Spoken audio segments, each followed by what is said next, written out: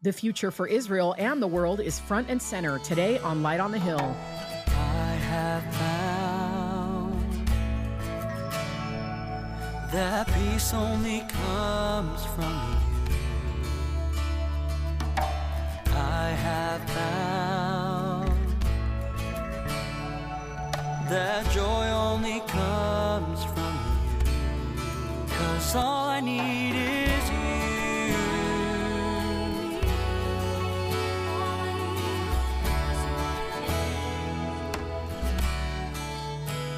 As we approach the end of the book of Zechariah here on Light on the Hill, we'll shift our focus to God's predictions for the nation of Israel and the world. Keep in mind, God has never gotten it wrong, and he never will. God's message in chapter 12 is both compelling and powerful. Here's Pastor James Cadiz. Chapter 12 of Zechariah, let's just jump right into it. And as I had promised last week, we're sort of in chapter 12, shifting our focus immediately on the future of Israel and, of course, the world for that matter. And it's interesting because when we look at this portion of Zechariah, it is astounding how much of it has already been fulfilled and how much of it is yet to be fulfilled. And there's some very interesting stuff here. So let's just jump right in. It says in verse 1 of chapter 12, it says, "The burden of the word of the Lord for Israel, saith the Lord, which stretcheth forth the heavens and layeth the foundation of the earth and formeth the spirit of man within him." Now, I want to stop because there is an immediate declaration here that Zechariah makes, and one that we should pay attention to. And he says that this is the Lord who's actually speaking, right? This is the voice of God. And I think oftentimes we lose perspective on phrases like "God spoke to me" or "the voice of the Lord is speaking to us," because we minimize who God is. And oftentimes we minimize who God is by the abuse of our own language, right? I mean, how many times have we come to church and someone says, "Well, the Lord put this on my heart," or "the Lord spoke to me," right? And we don't pay much attention to it because it's sort of a dummied up, sort of a church way of saying, this is what I've been feeling, right? When in reality, we should really be wise and careful about when we say God declared something to us, right? When I go to somebody and I say God spoke to me, I better know that it was God who actually spoke to me. And I think Zechariah is doing this right away. He's saying, listen, I want you to understand, make no mistake about it. This is the word of the Lord. This is the word that comes out of the mouth of the one who created the universe, right? Who assembled everything together, who literally breathed a living soul into man. And I think that that's important because when you realize who's speaking, oftentimes it's a lot, it goes a lot into what we actually choose to listen to, right? And it is interesting how oftentimes the person, or bringing up the person who's actually going to speak, makes a big difference as into who listens and what's actually going to be said. And I think it's unique in that there are so many people that we give earthly attention to who come out and speak that we would listen to all day because of what they can bring to the table, the value they might have to your life personally, doesn't really matter. But then when we say it's the creator of the universe that's speaking, it would seem as though the overwhelming majority of people in this world continue to ignore the voice of the creator, right? And he's been speaking to us loud and clear. He's been making it very well known what his heart and mind is for us in the way that we should live, and it would just seem like we completely ignore his voice. And I think we live in a world that's exactly that way. There's people that are not only not listening to the voice of God, but there are people that are out there that are hostile to the voice of God. And I really don't think they completely understand who it is they're posturing themselves against, right? They don't realize that we are talking about the true and living God, the one who literally at the snap of a finger can completely end your soul, right? This isn't just a simple thing where, I'll just take him or leave him. That's not God. God is the creator of the universe. He's declaring his word to us. And so this is kind of heavy. When you look at the way Zechariah puts this, he's basically saying, right, this is the one who stretches the heavens. He lays the foundation of the earth, and he formed the spirit of man within him. I mean, literally, man would not have a spirit unless God had not formed it within him, right? And so the idea here is, hey, your creator's talking, so pay attention, right? It's the Spirit of God. He's the one that is in us as believers, and we should be open to his voice. And we continue to kind of see that sentiment being drawn here. And he says this in verse 2. He says, behold, I will make Jerusalem a cup of trembling unto all the people round about, when they shall be in the siege both against Judah and against Jerusalem. And in that day I will make Jerusalem a burdensome stone for all people. All that burden themselves with it shall be cut in pieces, though all people of the earth be gathered together against it. Now, it's very interesting because we have seen this become a real part of modern day history, right? When you look at the reestablishment of the nation of Israel, that in and of itself was met with a tremendous amount of controversy, especially as it related to Egypt and Jordan and Syria, for that matter. And many of you that understand Middle Eastern history will know just how bad things had gotten with the nation of Israel. And of course, Israel was able to successfully bring itself to that place as a nation being reestablished in 1948, not without a lot of bloodshed, not without a lot of problems. And then, of course, in the 60s, we know what happened there. Everybody knows how difficult of a situation that was. And if you remember, Abdel Nasser of Egypt actually made this declaration that he was, in essence, going to eliminate Israel, right? Just right off the face of the earth.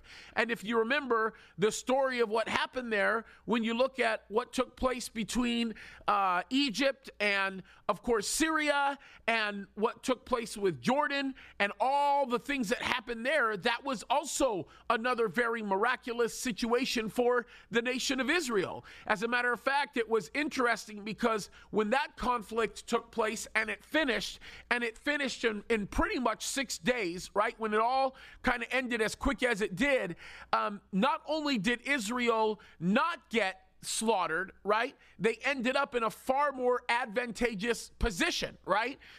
They became a little bit more, or got a little bit more land under their belt, right? A portion of the Sinai Peninsula became theirs, right? Certain parts of Judea, Samaria became theirs. I refuse to speak about the West. I don't call it the West Bank. I hate that phrase. I don't use it. I think it's a Palestinian-made phrase. But a portion of Judea, Samaria was put in their lap, and of course, a good portion of Jerusalem. And prior to that time, even something as simple as accessing Jerusalem, to walk into a part of Jerusalem, particularly the East End, was very, very difficult.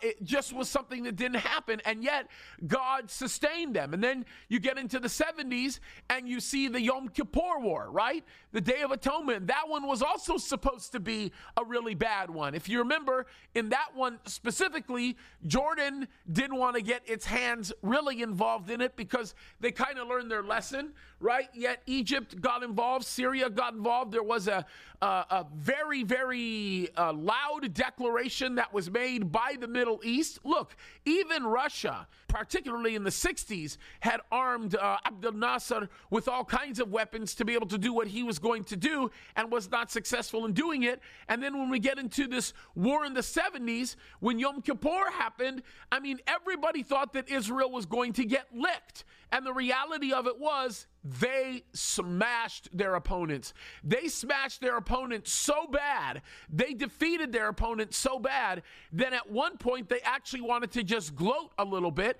and actually destroy Damascus. That was something that they had in their mind of doing, but realized that there would be way too much of a cost of life involved in doing something like that, and they backed away from even doing it. There's a particular story that I remember very specifically that I would have never known about Yom Kippur and what happened during that war, especially as it relates to the Golan Heights, that I would have never known had it not been for people that actually were in Israel that are friends of mine who were actually there and actually told me the story of that. I have one friend who told me a story told us all a story that I think was remarkably powerful. I'm not sure if Nicole was with me on this trip or not. I think she was. This was her first trip of Israel to Israel. And we got up there at the top of the Golan Heights. And of course, when you're there in this portion of the Golan Heights, it's freezing during the time of the year that we were up there. And it's not the most pleasant place to be. As a matter of fact, people tend to sort of stack up in the tourist area where there's the coffee house, and you kind of get up to this vantage point that's at the top. And we heard this story of these Israeli soldiers that were stationed up there in the Golan Heights. They had a limited amount of artillery. There wasn't much. They did have some use of their tanks from where they were, but they didn't really have much up there because of the vantage point in which they were. And they said that on Yom Kippur, which of course is their high holy day, it's a day that they would never expect anybody to attack or anything like that. They tell us a story of how they were on the very top lookout post, and they're staring down into, I guess I'll call it the proverbial valley right below from where the Golan Heights is, and they're watching hundreds, potentially even thousands of Syrian tanks that are coming towards the Golan Heights. And they're pretty much thinking in their minds, we're done. Like, this is not going to be good for us. It's not going to end. They're going to trample on us, and it's not going to be good.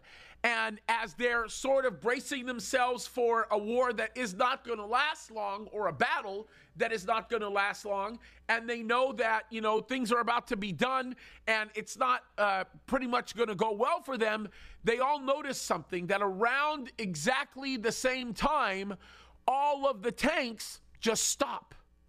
Literally just stop there at the base. And then it didn't take them long for them to recognize that when the Syrians came in with their tanks, their logistics management was very poor, and they did not realize that they needed to have some people with them to help refuel these tanks, as these tanks were cutting across the valley into that particular area, and all of those tanks all pretty much ran out of gasoline all at the same time. And what is perhaps even more miraculous is you're talking about enough firepower to completely level the hill and everybody on it and destroy anybody near its path. But when you have no more gasoline, that means you no longer have a working tank. There are no mechanics that save you. You can't fire anything. There's nothing. It's all, literally, you are sitting ducks. And what they told us, and it was something that they've never forgotten, was they told us that, in essence, with just the few resources that they had, they literally obliterated, completely destroyed a massive series of tank units that were there. Thousands of tanks just completely blew them up there. And again, Israel was given great victory, and it was something that was completely unexpected. They were expected to have been completely destroyed and wiped off the face of the earth, and yet God gave them provision and provided for them in sustaining them and keeping that from happening, right? And we went from nations seeking to completely destroy them, which of course is still kind of the case to a degree, to several of these nations saying, I know better, and I'm not playing this game anymore. And of course, if you remember, in 1979, which this is interesting, maybe a little bit before that time, but I think 79, there was a treaty that was signed between Egypt and Israel, right, which kind of ceased everything between them.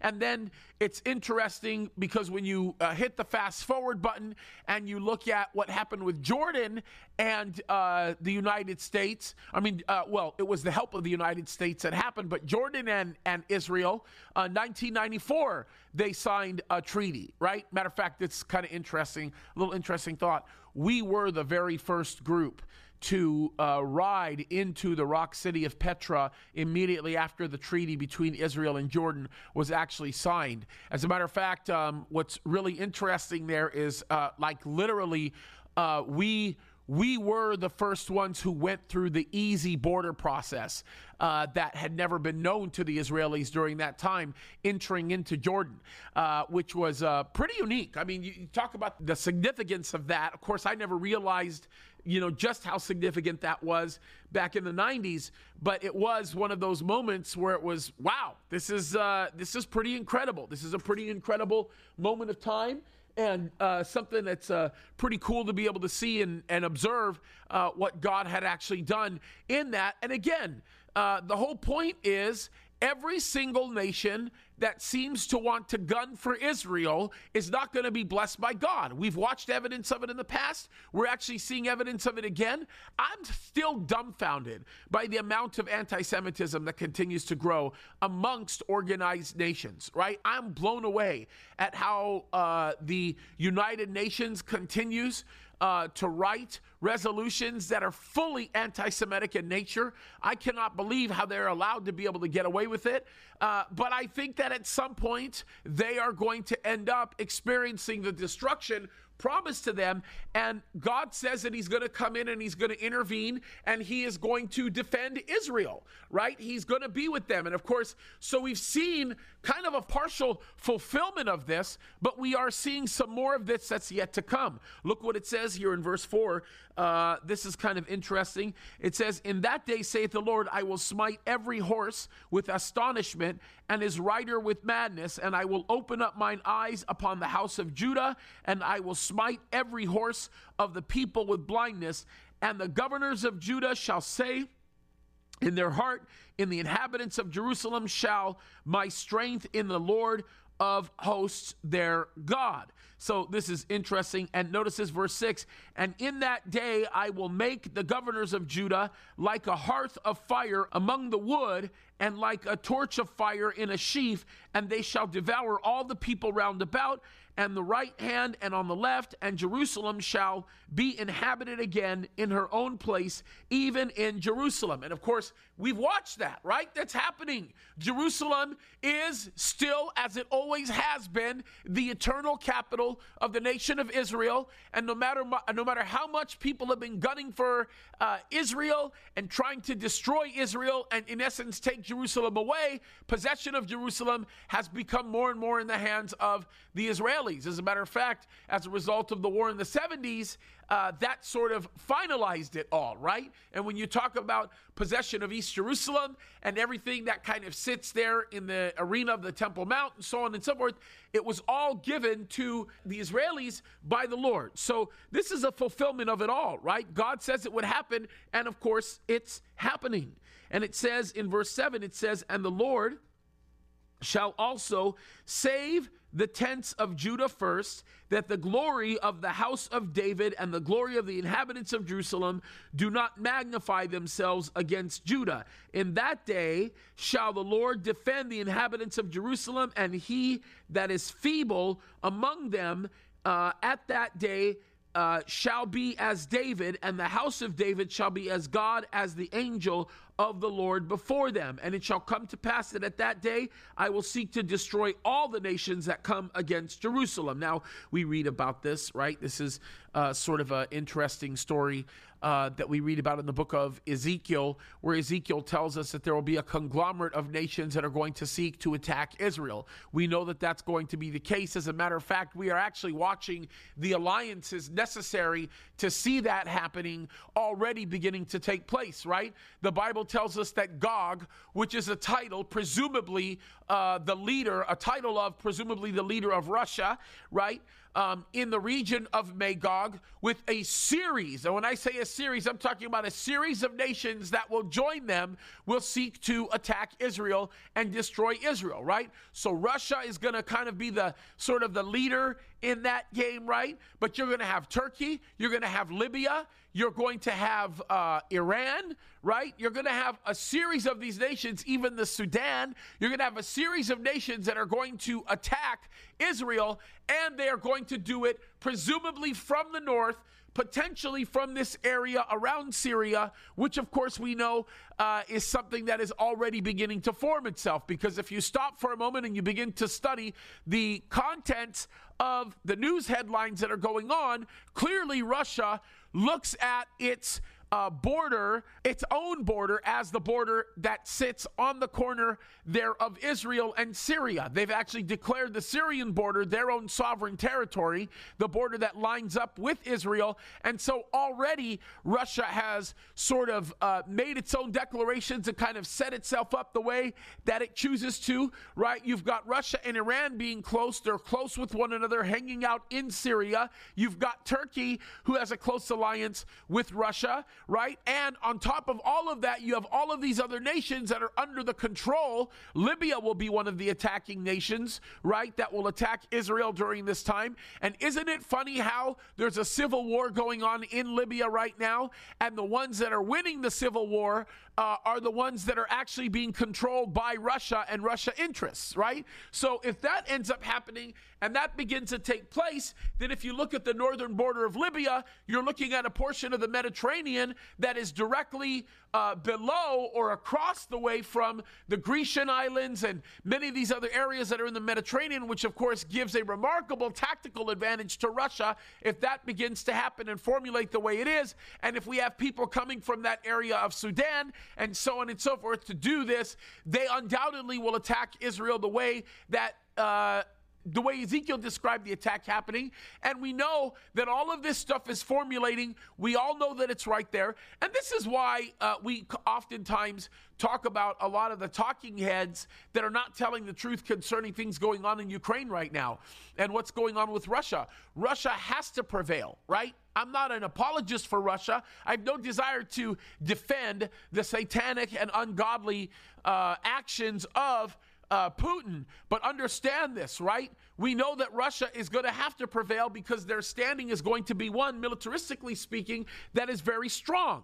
And so all of these things are things that we know. And when the Bible talks to us about there being a very concerted attack against Jerusalem, yet Jerusalem not being defeated, and them, the Jews being planted back into their land, and God being the one that will just ram them down or run them over, well, we know exactly what he's talking about, right? We've seen it already become fulfilled in the nation of Israel being reestablished, and in the nation of Israel actually getting back Jerusalem, parts of the Sinai, and of course the northern parts of the north, Judea and Samaria. All of those areas are now back in the possession of Israel, and it shouldn't be a surprise to any of us that it's all gone the way it has, right? And there is that future portion where we know there will be a substantial and a concerted attack designed to destroy Israel, and God is going to defend them. And I think that's very important, right?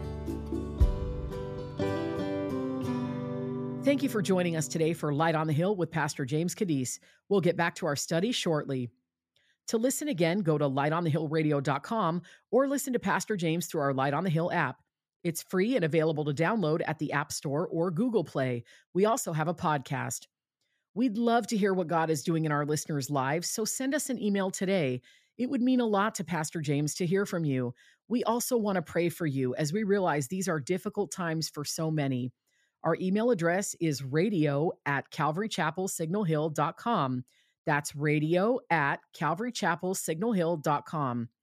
As we continue to share God's word on stations across the nation, maybe you'd like to support what we're doing.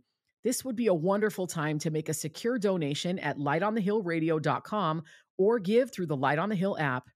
Now let's return to our lesson on Israel's coming future. Pastor James is in Zechariah chapter 12. Verse 10, and I will pour upon the house of David and upon the inhabitants of Jerusalem the spirit of grace and supplications, and they shall, notice this, look upon me whom they have pierced, and they shall mourn for him as one mourneth for his only son, and shall be in bitterness for him as one is in bitterness for his firstborn. And that's kind of a crazy thing, because the picture here, and this is, you're talking about this prophecy, folks. You're talking about this being 500 years, just over 500 years prior to Christ being crucified, right?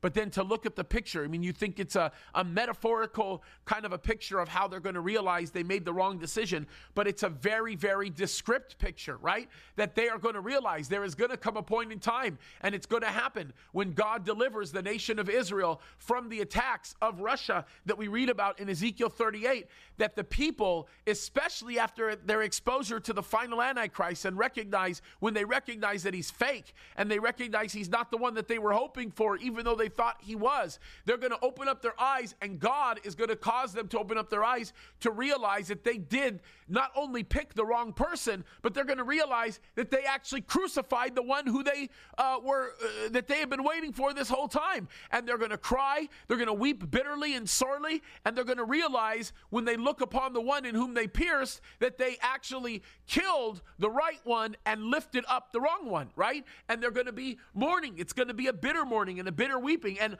I can't even begin to demonstrate what this kind of weeping is going to look like, because the demonstration that's being given to us here is a man who loses his firstborn son. There's so much more to come in our study of the minor prophets.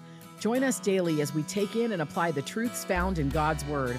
That's right here on Light on the Hill with Pastor James Cadiz, a ministry presentation of Calvary Chapel, Signal Hill.